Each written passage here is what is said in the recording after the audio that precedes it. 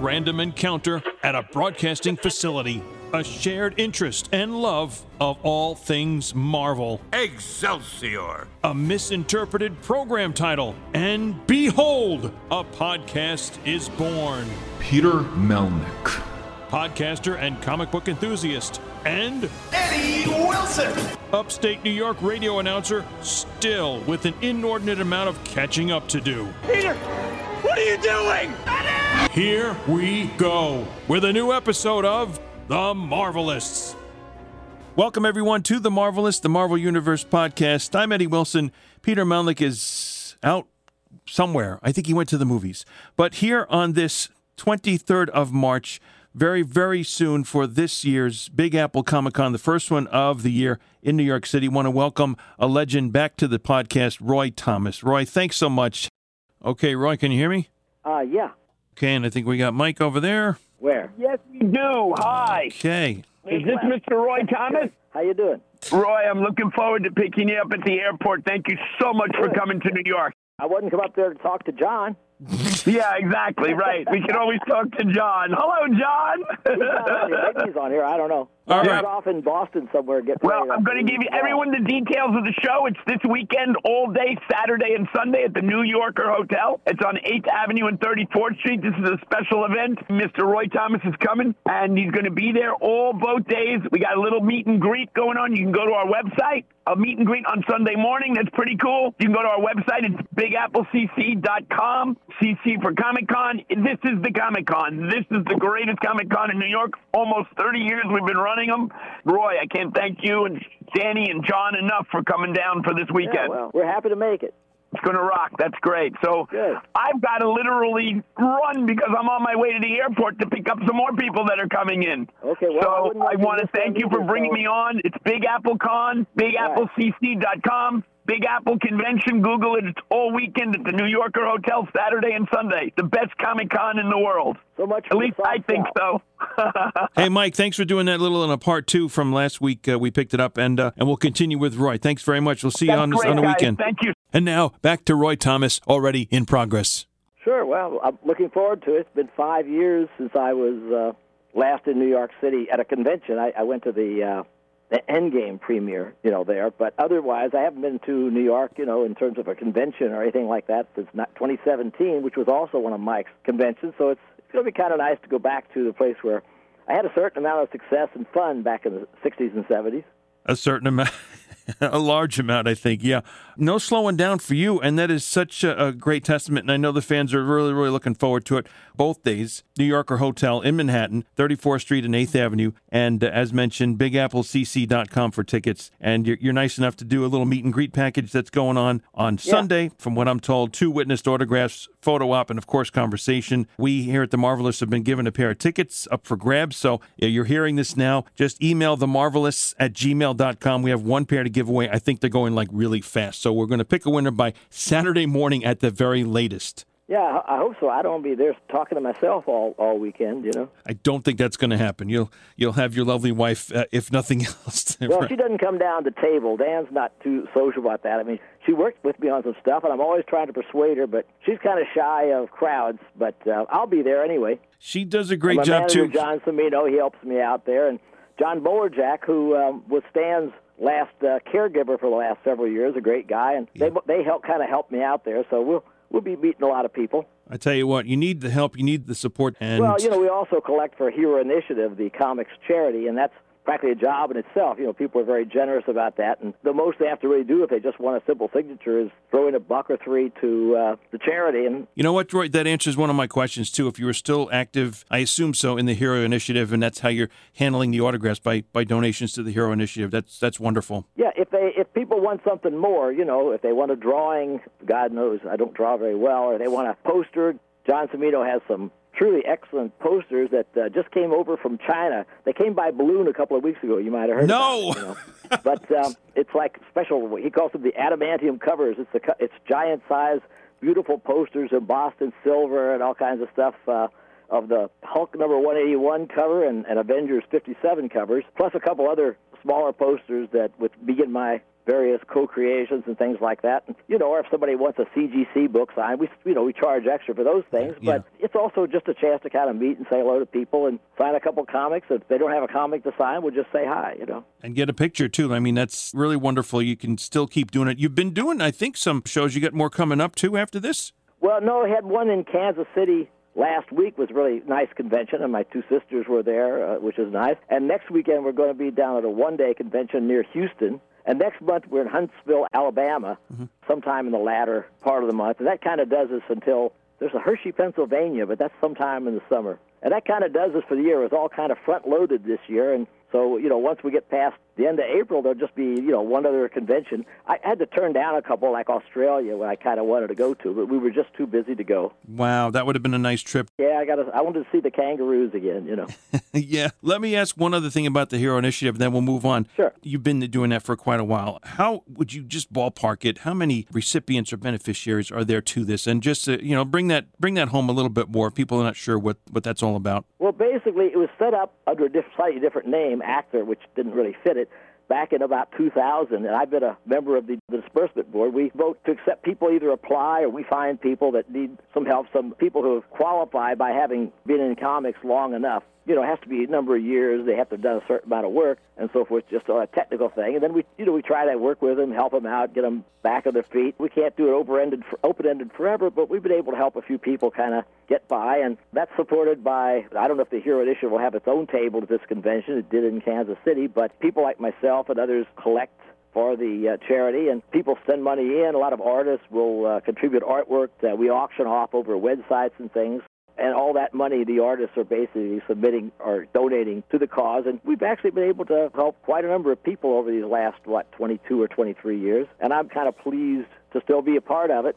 I just feel lucky, I'm on the end helping to give the money away instead of having to ask for it. So, I should try to help some other people that haven't been quite as lucky as I have. What they call paying it forward, I believe, right? Reciprocating. Paying it forward, right. Yeah, I remember Dick Giordano he's the first guy I remember knew always used that term, and that and payback and things like this. And it makes me feel a little useful. I'm not just in there collecting for myself. I'm in there collecting for other people, too. We did really well in Kansas City, got a couple of grand or so. I'd like to see New York beat that total. I think we collected, over 2 days in Kansas City, we collected about $2,600 for Hero. And if we beat that with New York, so much the better, Sure, and every if little New bit York helps, can't like we beat say. Kansas City, what good is it, right? Exactly, right. In your dealings with the people that are the recipients of the beneficiaries of the Hero Initiative, would you say it numbers in the dozens or more? Oh, I think it's up into three figures now at least. Yeah. Because after all, it's 22 years. I'd say it's probably in a couple of hundred, a few hundred. I'm not quite sure.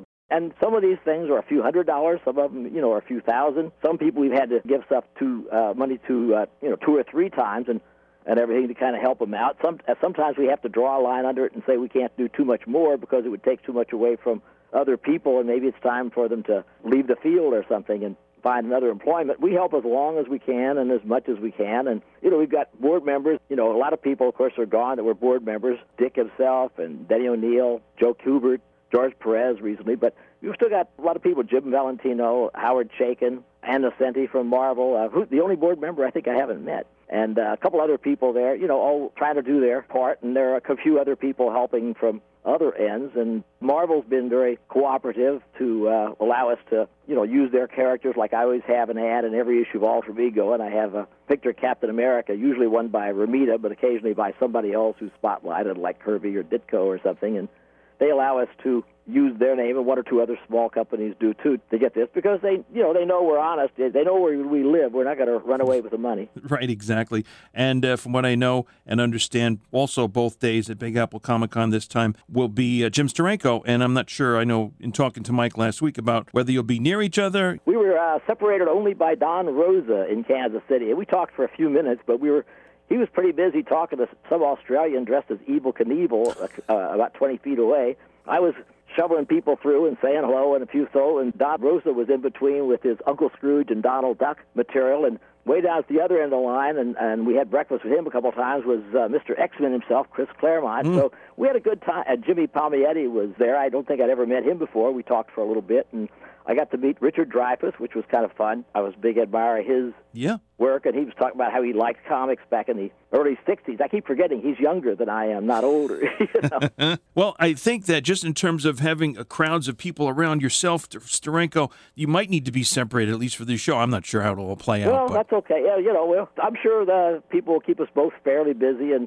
that's Mike's problem to figure out, right? That's right, exactly. Mike and his crew have to figure that out. I remember when I was there 5 years ago, I was supposed to be right next to Rich Buckler, who unfortunately didn't show up because he was ill. He passed away not too long after that, so I didn't get to see him that day. But I remember the crowds got kind of large, and so they moved me down somewhere else, you know, and everything. And, But it's a big show. I don't know how many people are going to be there. I don't know if they have any estimates of how many people come to these conventions. I know they're, you know, fairly big. From the past, I know, there have been numbers and so on, and typically he'll do one right before Christmas for a one-day thing, and then the two-day one, which is now. So, again, it's the beginning for our New York City area, the first one of the new year, 2023. Let me just move on to one or two other things, as, you know, time is always is the enemy. And I've gotten different answers from different people we've asked, and you're no exception in the fact that some things that make it to the screen, whether it's small screen, Disney Plus, or the big screen, you yourself may or may not have gotten to see. Where I'm going with is Morbius and Werewolf by Night. And I don't know if you've seen either one of those. Oh, I've seen both of them. And would you say, as character creator of both, you know, Man-Thing and Morbius, how comic book accurate and true to and that? And Werewolf. Yes. I didn't write that much of, especially Werewolf. You know, I didn't want to write it. I gave it to Jerry Conway. But, yeah, all three of those characters, Werewolf, Man-Thing, which Stan and I basically co-created with Jerry and Gray Morrow, and of course, Morbius, which Gil Kane and I created with a few hints and a kick from Stan.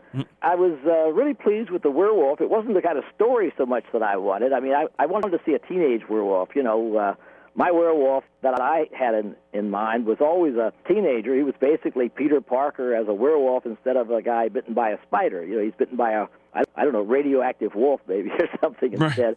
And I wanted to see that story, but I did like the story they came up with as getting the Man-Thing in there was nice. The werewolf part was really nice, and there were some really good scenes, but I got to admit the thing I liked the best was the Man-Thing because, of course, Gray Morrow visually and I mentally always based him on the old Heap character from the 40s and 50s, and Gray had made him look just like that, and seeing him that character really come alive on the screen for the first time was really good, and I hope to see more. Morbius thing's a little more problematical because I think Jared Leto was excellent, and I think the picture was a little better than its critics who seem to hop on for some reason. Maybe they don't like Marvel, they don't like vampires, they don't like Jared Leto, they don't like whatever, but I do think that there was a problem with the Morbius movie, which is that whoever was responsible for the story, among other problems, and maybe there wasn't quite enough of a story, but I think they fundamentally misunderstood the main thing about Morbius because they have him virtually the entire movie, he's drinking the synthetic blood, right? Yeah.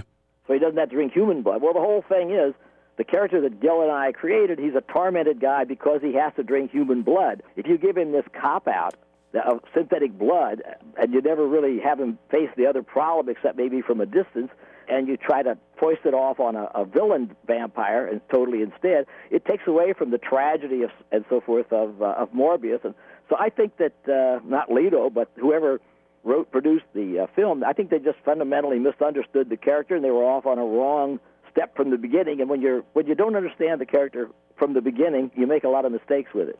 There's no getting back, from that. If they had got that part right, I think the rest of it might have flowed better. The real thing I wanted to be a big enough hit that that sooner or later you can get him together with Spider-Man or maybe some of these other villains. It's a shame he being a Sony character. You can't get him in a Legion of Monsters with Man-Thing and Werewolf and Ghost Rider. Then you'd have an all Roy Thomas squad. I had a hand, at least, in the creation of all four of those, and I'd love to have seen it, but unfortunately Morbius is kind of roped off with the Spider-Man villains. Yeah, but no, I mean, but that's I'm hoping great to idea. do something more with him, put him in the Sinister Six or something like that, because a movie may sometimes be not too great, but the second movie, sometimes the sequel's better. Remember Bride of Frankenstein? Right. Who'd have thought? Yeah, right. Maybe it just needed that female component. We don't know. We don't know. Well, just a real quick last thought on that with Werewolf by Night, and I'm sure you've been asked this before. Who came up with the character name of Jack Russell? The funny thing is that it was Jerry. I had this idea, and Stan approved it, and my first wife, Jeannie, and I plotted out the story, but I didn't really like writing horror comics much those days. I just wanted to make up the character. It had been an idea of mine.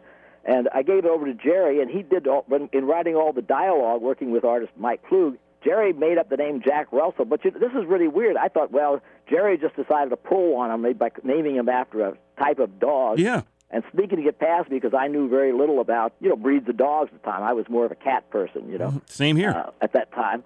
But the funny thing is, Jerry swears that he knew even less about dogs than I did, so that he didn't know Jack Russell was the name of a dog type either. That's even weirder. So it was a pure coincidence, accident, all the above. Yeah, there's no reason not to believe what Jerry says. If he said it, he'd certainly admit it at this stage, and he says he didn't know that was a breed of dog. I guess we're just lucky he wasn't named Fox Terrier or something, I suppose. Fox is used in other all right, over the place. Fox Mulder, Sure. Could have been. Let me move on to something very recent. I had started seeing this with a post by, I believe John Cimino had posted this in January, and it just came out yesterday. I have my brand new copy of this hardcover, The Marvel Value Stamps, A Visual History. Yeah, I'm real proud of the book. Other people kind of mostly put it together there at Abrams, and I just wrote like this long introductory thing. But as I told the editor, this book's a lot better than it should be, because I always hated the idea of Marvel value stamps, because people were going to have to cut up their comics. But that was Stan's idea, his baby, and he said, we're going to do it, so we did it. But I never liked the idea, and I told Abrams that when they called. I said, as long as you don't mind my mentioning that I hated the idea, but I had a lot of fun writing about it. And they did a wonderful job. They show the stamp. They reproduced the part of the letters page, the whole letters page, where that stamp was on. They tell, where the stamp came from. They go over the British forebear of it, which I didn't even know anything about until I was writing this article and learned about it from a British correspondent of mine. They go over all the later attempts to revive it. It's really a 200-300-page book.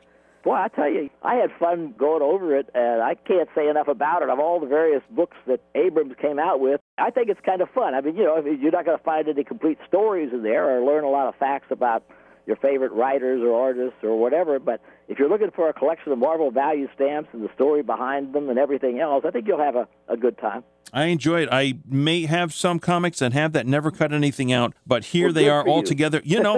Just like when I forgot how long ago the whole little album of Marvel stickers came out. Another aspect here. Yeah, they got a book on that too, don't they? Yeah, exactly. Sooner or later there'll be a book on everything Marvel ever did. Stan Lee's old toupees or something. I'm going to make sure that I bring this, of course, for an autograph I'm putting aside. There's a page in here that's got a young, rascally Roy Thomas photo. Any idea how old you were in that picture? I don't remember which picture it is, and I don't have a copy of the book in front of me, but yeah, it probably goes back in the 70s or something. But I was probably already 30 or so. I always look kind of young for my age. Which was a problem, when I was a high school teacher. It gets a little better as you get older, because now I'm 82 and I maybe look a little younger, so I'm happy about it now. I used to not be. Well, bless you for that and for all you've done throughout the work and the long career you've had. What's up with, if there's any development, I think I asked once before, maybe in person, an autobiography in the works on you? Yeah, my manager's been bugging me, and the problem was every time I'd get a little time, I'd find some new book project. Abrams would come up with something, or the Folio Society would come up with one of these various selection books that I've been doing, the best of Spider-Man, the best of this, the best of that. There's about 8 or 9 of those, and I'm about to start another one from the Folio Society over in the UK. They're mostly sold by mail since they're over there. So therefore, I never seemed to have a chance to get started. So finally, and by coincidence, John pointed this out to me, it was like the day before what would have been Stanley's 100th birthday, There was just by accident. I finally decided on December the 27th, I just sat down, I'm going to start this thing. Since that time, I've written. It's going to be a long thing with a zillion illustrations. Probably won't even be in one volume. I'll probably put it in volumes because I don't want to talk just about my own life. I want to talk about all the people I knew and what they did and all the behind-the-scenes stuff, some of which has been an alter ego, some of which hasn't. It won't be a tell-all because there's a lot of stuff I'm not going to tell because it'd be too embarrassing to somebody, and everything. Yeah. But, I want to just tell a lot of stories about the stuff and so forth. And the funny thing is, I think I'm up to the first draft of the first part of it, finally signed off on it the other day. I'll still tool around with it a little bit, but it's about 27,000 words. And I think I just graduated from the 8th grade. I may cut it down a little bit, but basically I'm not. The nice thing is I'm not trying to make money with it. I'm not writing for anybody but myself. If just enough people read it to give the publisher a profit, I'll be happy because I just want to do the book I want to do, and I don't care what anybody else, what they want to see or what they don't want to see. I'll write my book, and they can either buy it or not buy it. It's not going to make any difference to me. Well, I'm very happy to hear that something's in the works, at least in parts, up to the 8th grade at least. Yeah, oh yeah, well, obviously the first volume will have to get me through Marvel, or nobody would buy it, not even me. I'll have 2 or 3 years of Marvel by the time I get to the end of the book, but I also wanted to go over, there's the thing is the whole pop culture background, of myself, the things that fed in, and the fandom stuff was very important to me and to the early comics because of the editors, to Stan and Julie Schwartz. That was the period from about late 1960 through about 65 when I got in the field. And then I got to cover at least 2 or 3, the first few years of being in the field. I don't know if it'll cover up to when I became editor-in-chief, or it'll cut after I got married, or cut after I made up Ultron and the Vision, or in the middle of a sentence, who knows what. Yeah, that's just the first... it'll be in there, and the only problem is it'll probably be a year or so before I can take it out, because they put it out, because they can't schedule it until I know for sure it's finished, and, I can only sort of work on it in between issues of Alter Ego, although I got very enthusiastic about it, and I'm trying not to take on too many other assignments. If Marvel or DC offers me a comic to write, okay, but otherwise I'm going to try to cool it and not do too many other things for the next year or two, because I'm more interested in writing this book than I am in anything except that and Alter Ego right now. Yeah, and I think part of, or maybe the very first thing that's the difficult part, is getting it down on paper, or in this case, in the computer. Yeah, you can always fix it up later. First thing you got to do is put it down. Maybe I'll probably knock that 27,000 down all the way to 26,000. All the way. That's great. Wish you lots of luck with that, Roy. And thank you again so much. You're truly a treasure in comicdom, and pick up Marvel Value Stamps of Visual History. I know not everybody that hears this is going to be within spitting distance of New York, but I hope anybody that does comes by at the convention, says hello, even if they don't have anything to sign, or just there's a lot of other stuff at the convention besides me. As I said, there's Steranko and a bunch of other people, and we'll have a good time there. I know so. Roy Thomas, thank you so much, appearing at Big Apple Comic-Con, March 25th and 26th. Thank you as always. Regards to Dan, and we'll see you Saturday, and safe travels. Fine, thank you. See you later. Bye. For the Marvelists, I'm Eddie Wilson. Excelsior! Nuff said.